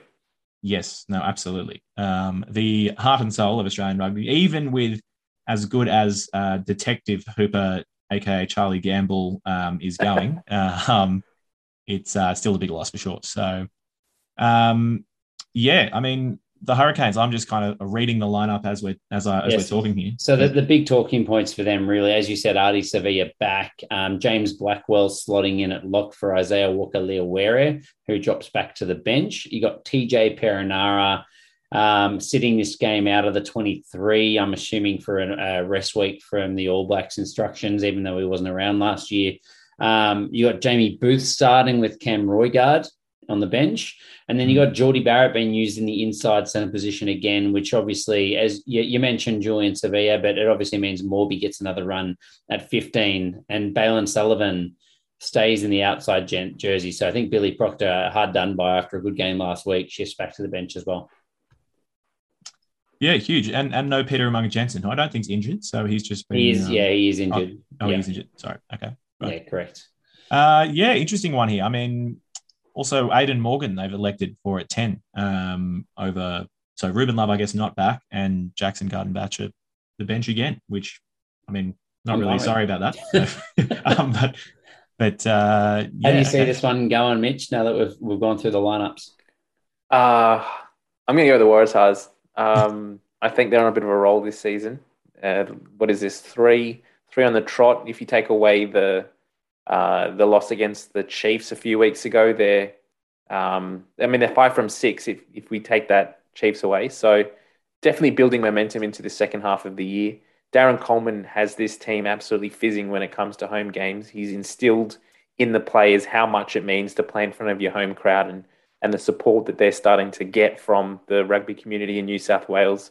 We saw last week that last home game against Crusaders that the crowd really got into it and help lift the players up once they scored that first try. The crowd were definitely in it. They've been saying all week this week, feel the hill. So it's something they've been working on of trying to get that support there, trying to fill up like Hut Oval for this game.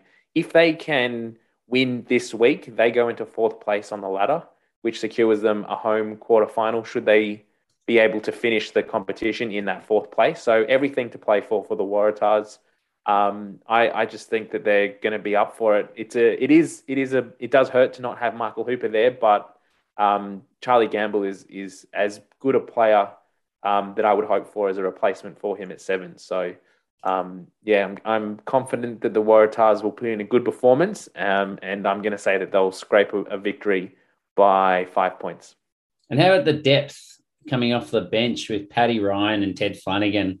Straight off the plane from Japan. Obviously, they've just finished their season, so they should be match fit, but no need to actually learn the systems with the new coach. Just impact immediately. I love the trust that he has in them. I'm surprised. Look, I was hoping that we could get through without mentioning Teddy Flanagan, but Paddy Ryan, I'm excited to see him have a crack again. Interesting. Look, I agree with Mitch in that I've firmly put my blue-coloured glasses on, and I'm going to back the Tars this week. But I just think that the Tars have a very settled lineup at the moment, and if you look at it, there's no one we're really missing. Like, as in, now I've heard that actually someone on the Pick and Drive podcast is a big fan of Alex Newsom. I mean, we could replace him with anyone, insert any other player here. But I think I could go as well at fullback. Yeah, good. Having never played there before in my life. So it's not Mitch. Excellent. No, that's I would back any of us to play there. But you know what? It is. What we are missing Harry Johnson Holmes and Michael Hooper. So there's 2. No, there's 2. But I mean, apart from that, like fairly settled. So Will Harrison as well. Yep. Yeah. Apart from that, James Rand. Just keep naming players and make me look worse, mate. That's fine. No.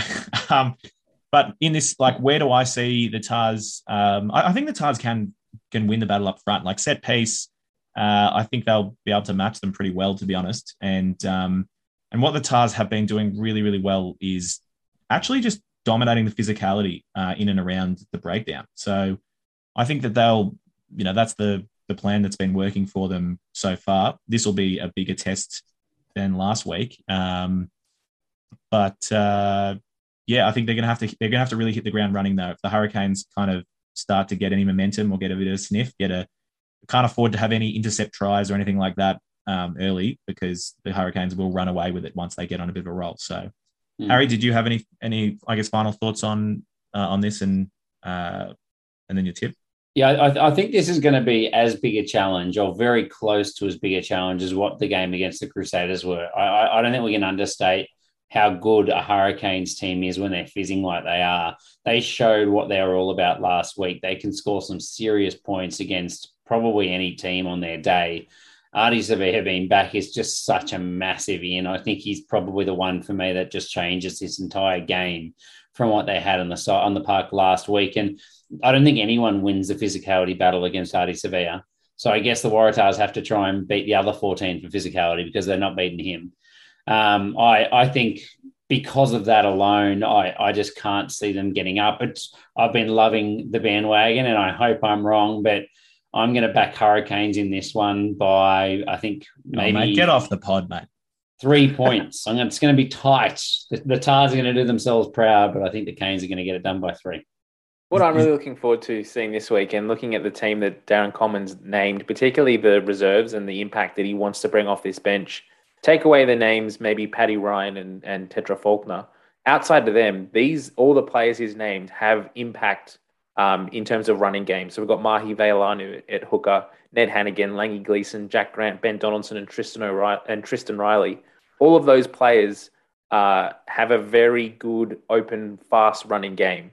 So I think what Darren Coleman is definitely looking for is impact off the bench, but they're not necessarily focusing on a tight, forward-dominated game plan this week. I think he's going to try and keep it loose and throw the ball around. He did say that was the plan for the season for the Waratahs this year in the preseason when he got with the team. They're a younger team. They're a mobile team. They can keep the ball movement going. They can really start to outpace some of these bigger and slower teams. So really looking forward to seeing how the impact can come off the bench this week. It's probably one of the areas that the Waratahs haven't been as good at in earlier rounds this year, having that impact. So some of the players like Paddy Ryan, Ned Hannigan, massive experience coming back into this team, and really excited to see how they lift the players around them. Yep, and so I realised I didn't give my tip. I'll go Tars by 3, a close one. And my final concluding remark is I think it'd be a really interesting matchup for Mark Nwangani up against Salisi Rayasi. I think this will be an enormous test for him. Harry's face is immediately grimacing. How prospect. good has his defence gotten in 1 year? Jesus. Yes, but that matchup's going to go a long way. Mate, if he can stop Rayasi, you pick him for the Wallabies, don't you? Nwangani, surely. So that was the only hole in his game. If he missed the tackle, it's all right. We've got Newsom to cover. Yeah, that's right. All right, on that note, then, you've convinced me, Cargie. I'm going to go first. I'm saying Rayasi for the biggest score of the week. True. Well, I guess if they break the line, there's nothing stopping them at the end, as you've just alluded to. There's only Newsom. So you've chosen Rayasi. Look, I will. I'm just looking at the back lineup now for the Hurricanes. Look, I'm just going to pick Julian Savea. Then I'm going to go low hanging fruit the other wing. He'll have a ripper. I'll go with Dylan Peach. He's put in some big performances the last few weeks. 100 points 2 weeks ago against the Crusaders, 50 points last week. So if he can keep up that finishing prowess that he's got, I think we're in for a big score this week. I think we need to just do a little footnote there, though, that he is in your fantasy footy team. So there may be some manager bias. That's true. I'm going to quickly change mine to a sophomore. All right. Now, with that, let's push on to the final game of round 13. Which is going to be a very, very close game. And by that, I mean the Chiefs by 100. The Chiefs taking on the Melbourne Rebels in Canberra. So we do, again, have lineups for that. Melbourne. So fantastic. We've got all our lineups now. And look, quickly in this one, no new injuries to report from either side. But returning Rebels, Jordan Walesi returning. And he's straight back into the starting lineup. And for the Chefs, we have Brad Weber, Josh Ioane, both straight into the starting lineup. And no, we didn't have Shooter Stevenson come back. But it's a pretty threatening looking Chiefs side, I must say. Particularly, bringing back Brad Weber and Josh Ioane to lead that kind of attacking backline. It's not looking good, Rebels. That's all I got to say for this one. So, do you want to take us through the Rebels? Well, I was going to say there's a few changes here that surprise me. Well, not one that doesn't surprise me is Glenn Bayhu coming back onto the left wing. I thought that surely they were just rotating him because he's been an excitement machine for the Rebels.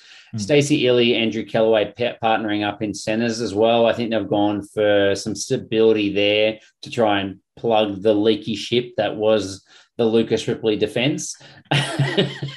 Still getting more swipes in. Love it. And Michael Wells, El Capitan, back at 6 as well. So they stopped the dual open side flanker tactic with Hardwick slotting back to the bench. So was he injured last week?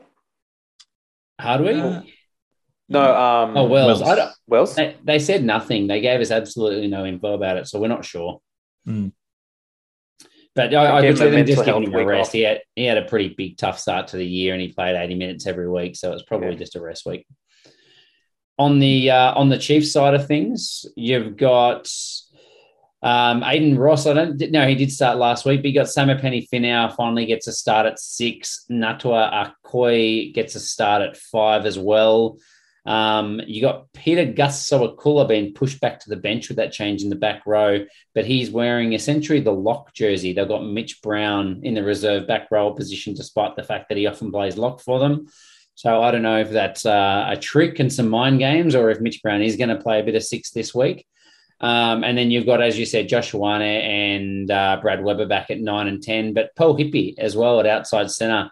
And they've just given Nankerville a complete rest from the 23.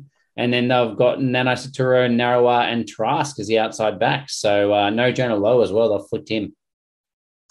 Yeah, huge. I mean, look, I've always been a big fan of Narawa, so very keen to see him take a stab. I've never really been a fan of Caleb Trask at 15. I think he was an all right 10, but I know what they're going for with a double playmaking role. But I mean, if we just look at the Chiefs, the winning of the Chiefs over the last couple of years with Damien McKenzie at the back, they've always had some absolute attacking weapon in the 15 jersey. Don't love the idea of having a second 10 back there. In saying that, I realise Damien McKenzie has also played 10, but I mean, he's far from a 10. Let's be honest. He's the most potent attacking weapon. I don't know if you guys have been watching his highlights in Top League over in Japan, but mate, if you thought his Super Rugby highlights were crazy, it's insane what he's doing over there. But no, look, I think if anything, this could be even their strongest back line that they've named. Yes, Poi Hippie out for Nankerville, but I don't know. I'm loving this back line. What do you think, Mitch? I just look at this Rebels team, and after the performance last week, I just don't know where they can change things to actually be competitive this week. Last week was just so disheartening for a lot of the players, and it was just like no defensive structure for a lot of that game. Players falling off tackles and just being out of position. There was multiple times where players didn't even look to be making an effort to try and get across and cover defense. So definitely a mind shift thing will need to happen this week. They are playing at home, so it is a Sunday game this week. So they have had this 8-day turnaround, playing Friday last week. So maybe that helps. Ask for the 2 fans to get them up though. 2 fans and one of them's Reece Hodges' mum. So it is a big ask. They are at home, so they maybe playing at home and being able to go home to their own beds after the game helps a little bit. But yeah, geez, I don't see how they're going to be able to stop a Chiefs machine that is humming at the moment like this outfit is. Yeah, the dual playmakers worries me if I'm a Rebels supporter, because the Rebels defense is so patchy, and it just means that they're going to be able to play with width to strike power of attending Nana Saturo, Narawa, and probably Quintapaya as well in the same breadth. That's some real artillery that they're incredibly hard to stop one-on-one. And I can just see Ioane just taking the ball to the line and just throwing long cutouts, Trask being able to do the same. This is a very worrying side for me. And once again, just like the Reds game, I don't really see how the Rebels can compete here. At least the forward pack for the Rebels is pretty intact at the moment. Like there's really not a lot of players missing in there for me. Josh Hill is obviously pretty young. I think they wish they had Trevor Hosea back, who he was meant to be back this week or last week. So disappointing that he's not in the side. But really, the Rebels are just going to have to try and muscle up and manhandle the Chiefs. And I think that the Chiefs forward pack will be absolutely reeling after the spanking they were given by the Brumbies last week. So it's going to be even harder. And Andrew Kellaway back in the centres is another shift. He's been playing wing centre, bouncing around again. It really doesn't feel like the Rebels know what their best backline is, and they're hopefully bringing Andrew Kellaway into the centres to try and slow down some of the outside backs of the Chiefs and the attacking weapons that they do have out there. But it doesn't give any confidence to him as a player or the backline in terms of continuity when you're naming players out of position all over the place week in, week out. It doesn't look like it's going to be very easy for this Rebel side. Yeah, I mean, I'm surprised they haven't thrown Reece Hodge in at 13 yet. They've shuffled people around that much. But for Kellaway, I feel like they've just gone, right, you're our best back. We're going to stick you at 13 because that's where it all went wrong last week. So, but no, look, I think the other, in terms of positive news for the Rebels, what did excite me was Pone Fama-Sili back last week.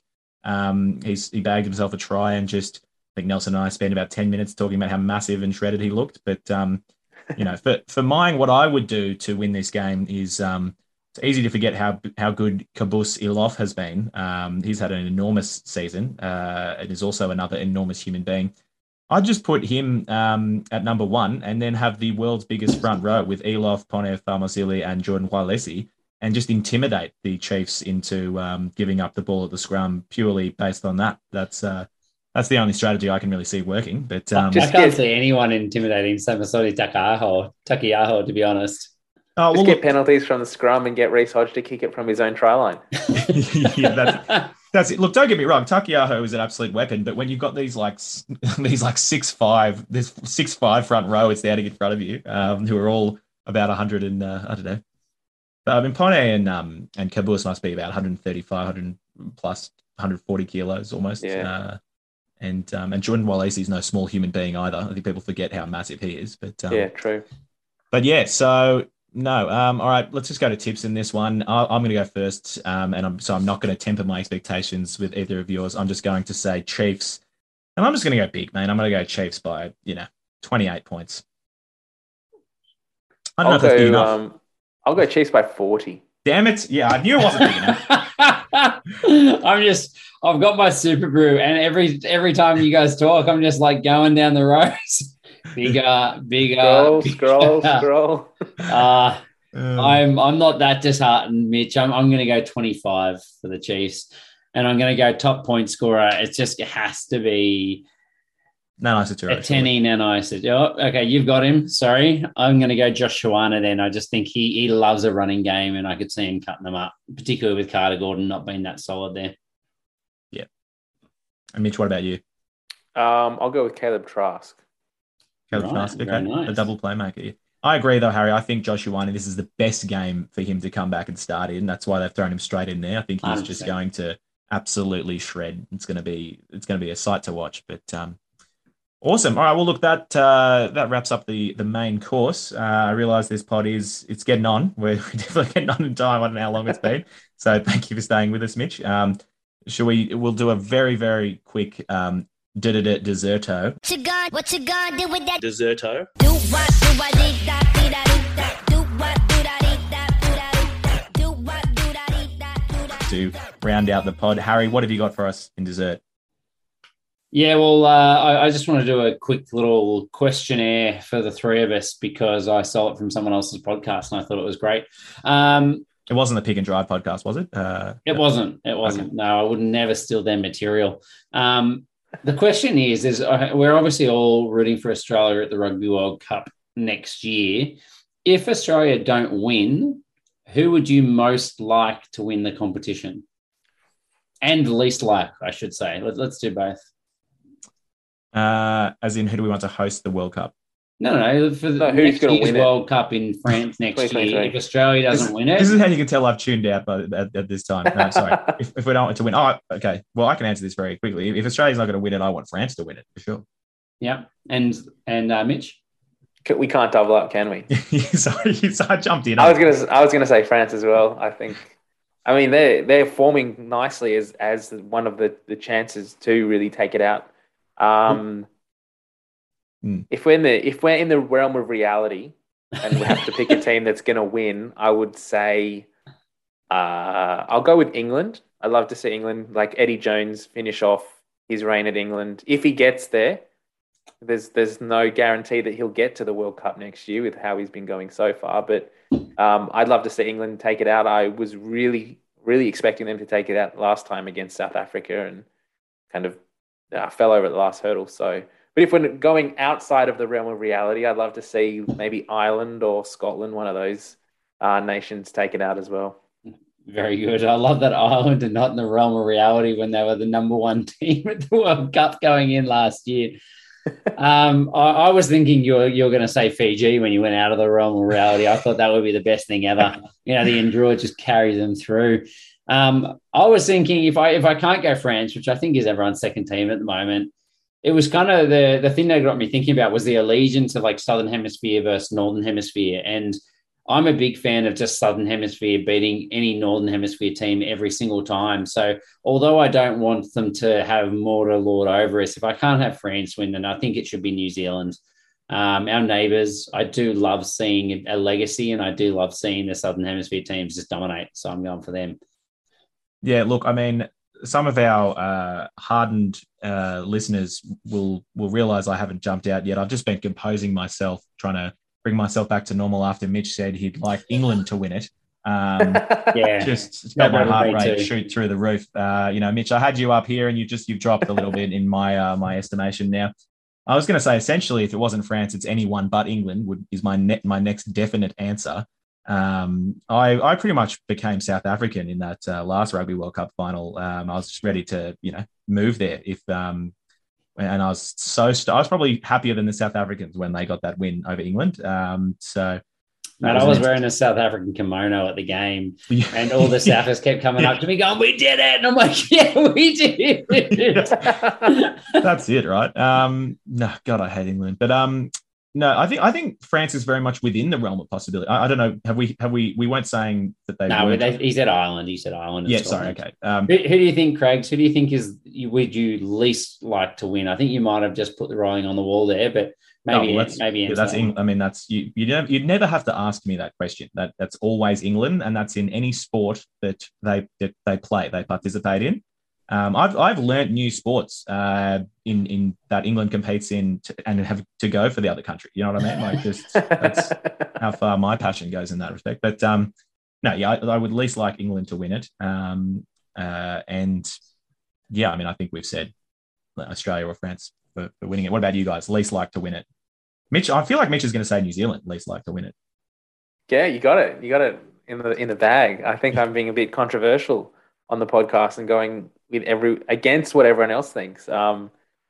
In my view, if New Zealand wins another World Cup, their heads are going to just absolutely explode, and they will have the ego that is so big that no one else in the world will ever be able to play a Test match against them again, because they'd be 2 or 3 World Cups clear of the next country who's won a few World Cups, and at that point they'll start saying that what's the point of playing the World Cup? There's no point. No one can catch us. We're that good. They're already saying about Super Rugby at the moment. So I don't think the New Zealand fans need any more fuel. So I would not like to see New Zealand win it. Very good. I'm going to say, along a similar line of thought, I was always going to say South Africa. Because, man, if they win a game, it's like they're immediately the untouchable side in the world. So when they won that last World Cup, I enjoyed it with the fans, but we haven't heard the end of it for 3 years. And generally, somehow it all turns into, and Australia are terrible. South Africa are amazing, and Australia are terrible, and we're ruining New Zealand rugby. So I can't cop another 4 years of that. So I love South Africa, but I really hope they don't win another World Cup. It's true. I think Nelson actually lost the majority of his hair just from those South African WhatsApp rugby groups that you guys are in, with the elite rugby banter and whatnot, just from the last couple of years alone. But no, I agree with Harry. I kind of also got that Southern Hemisphere versus Northern Hemisphere alliance. Like, I loved the fact that the World Cup in England, there's two semi-finals were all Southern Hemisphere teams. It was like, thanks for having us up there. But I don't know. With New Zealand, it's interesting. I feel like most Aussies are kind of would align with you, Mitch, in that it's anyone but New Zealand. And I think just for me, it's because probably all of my favourite players in fantasy are all Kiwis, and that's why I watch Super Rugby to watch the things that the Kiwis do. But no, I mean, when you go to a Bledisloe, there's no one on the planet that I hate more than the Kiwis at that time. But yeah, I'm with Harry. I'm happy. I don't mind if they win again, as long as it's Southern Hemisphere team. I'd probably rather they win than the Sappers. So that's there you go. But, are they classified as a Southern Hemisphere team anymore? Technically, mate, they're still in until like 2025. I think is when they're going to ditch us. So for now, and then we can just go against them every single year together. So that'll be good. I am looking forward to seeing how some of the Pacific Island nations go at this next World Cup with the change in eligibility laws. So Tonga particularly has the potential to name quite a juicy side if some of the talent does agree to sign on and play for them, which would be exciting. And I mean, you never know. Imagine 2027 if Fiji or Tonga gets through to like the semi-final, that would be just massive. Yeah, that would be. Well, if Fiji go through, let's hope it's with Australia and Wales don't get through the pools then. 2027. That's but we're all in the same pool every year. Yeah, every time it's always the same. It's always Fiji, Australia. But don't as if we get the World Cup, don't we automatically qualify in Pool A? I don't know. The host nation's always in Pool A then? I thought they just went off the rankings 3 years out. I didn't think. I'm not sure. That was a thing. I don't know. Yeah, maybe. Anyway, guys, I think we should wrap this thing up. I agree. No, look, this was an awesome pod. We've, I think it was episode 19 rounds. We're looking at round 13 of Super Rugby Pacific. Only a few rounds to go, and have been blessed this evening to be joined by Mitch from the Pick and Drive Rugby podcast. And hopefully we'll catch. We'll see you on the weekend at the game, at the Tars game. We'll all be celebrating the Tars win because we've all tipped that way. Until next week, thank you for tuning into the Draft Rugby podcast. Of course, you can catch it on YouTube as well. And we'll catch you next week. Hooroo.